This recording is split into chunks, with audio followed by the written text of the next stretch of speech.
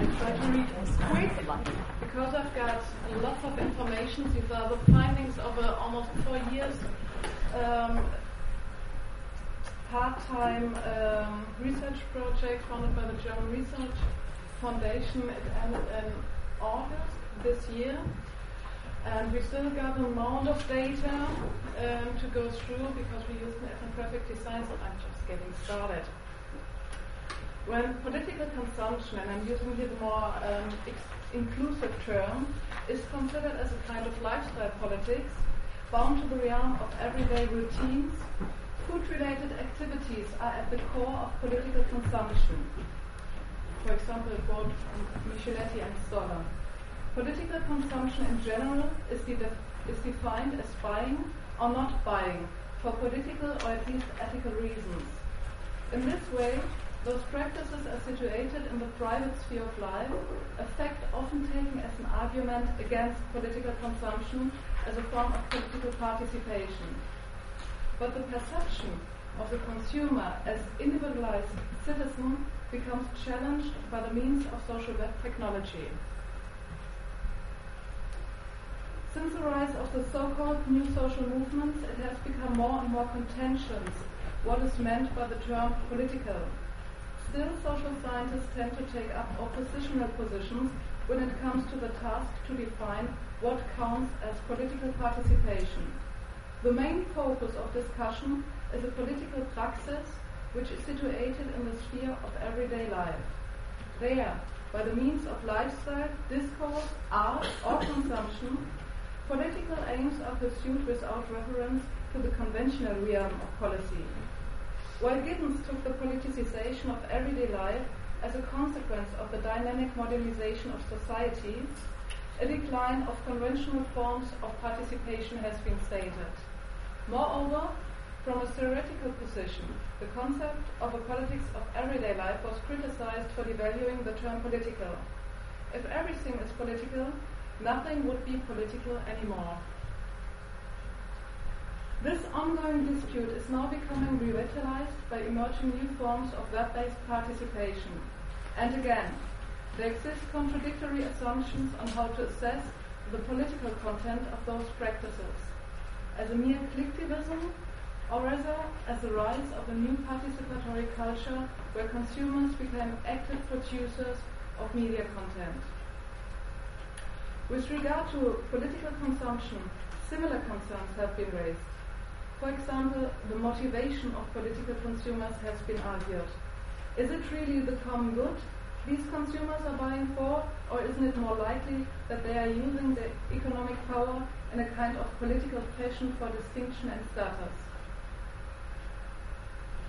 On the other hand, there are several social scientists seeing consumers' expanding orientation towards more as their so-called needs as a new form of political participation, which could, when further increasing, become relevant for society as a whole and on a global scale.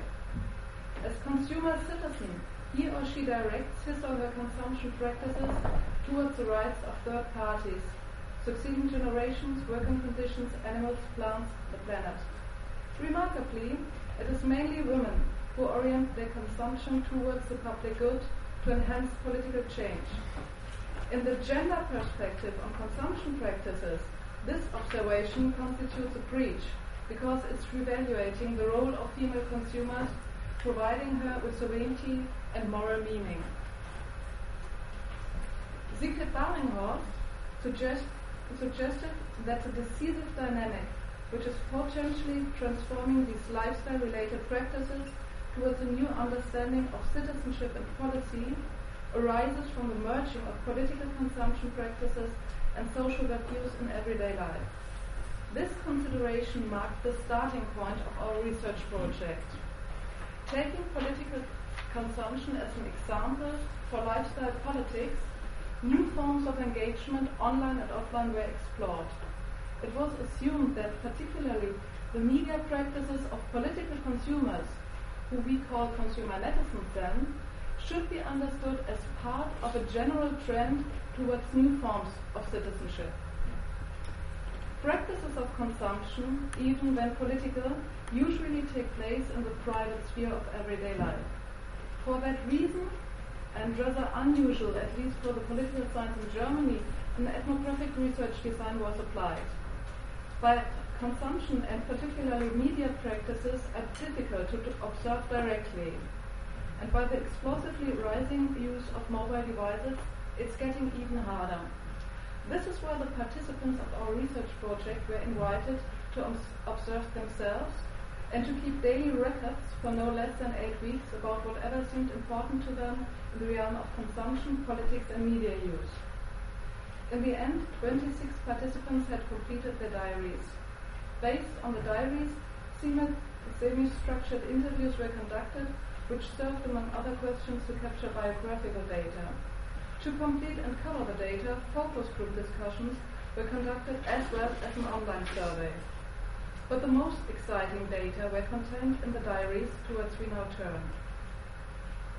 For analyzers, a practical theory approach seemed to be most compelling.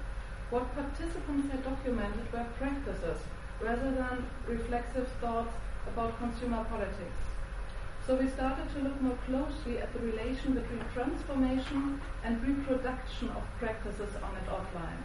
Our perspective now was to examine if and how the use of social web application alters or extends the political practices of our participants.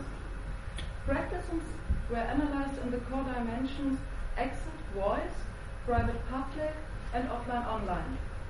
In the course of the analysis, the analytic scheme became more detailed.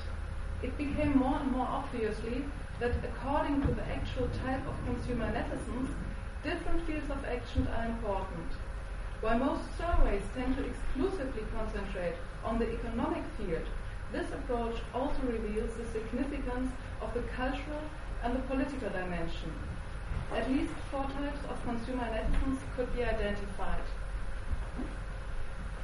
And I'm not sure if I should tell you about the last types, 3 and 4, because they are not food related, but perhaps I keep it short.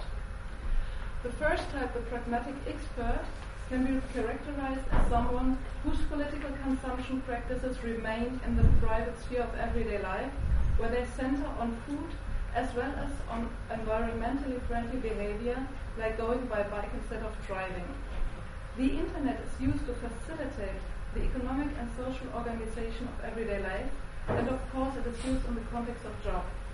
This type does not publish own content, nor does she sign e-petitions.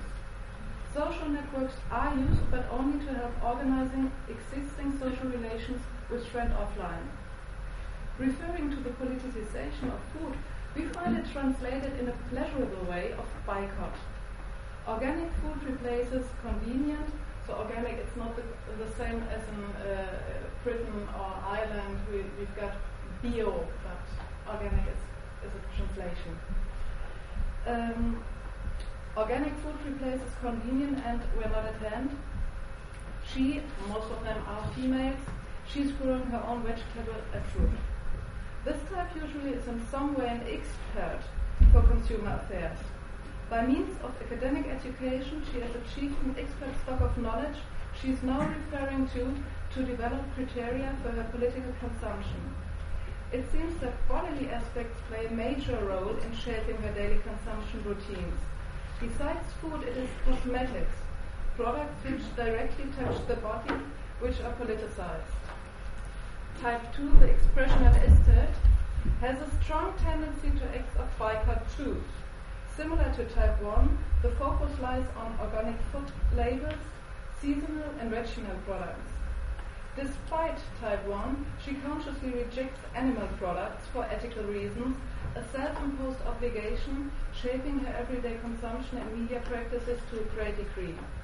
Besides animal rights, the rights of children and workers are also considered as important criteria for consumption decisions. Her use of the internet, it's again female, is guided by a need to deal with herself, to connect her life to the world. She uses one simple social network for mutual exchange of information about products, its experiences, and also approval. Or one should not forget disapproval when faced with old brands not sharing their new orientation. New consumption practices tend to take on the form of experiments. Can I live vegan for 6 months? Can I consume 1 week 100% ecological, social correct? Thus, she is open for new products, new shops, and is likely to use new tools for self-assessment. In contrast to type 1, she appears by name when signing an e-petition, is publishing own content, not only comments and links, but also photographs of her self-prepared vegan dishes, and she is actively searching for new contacts all over the world. Type 3.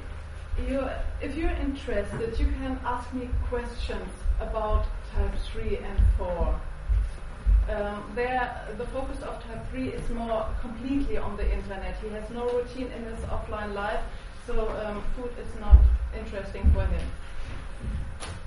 And type 4 is all over integrative type, online, offline, public. So we come now to the cases.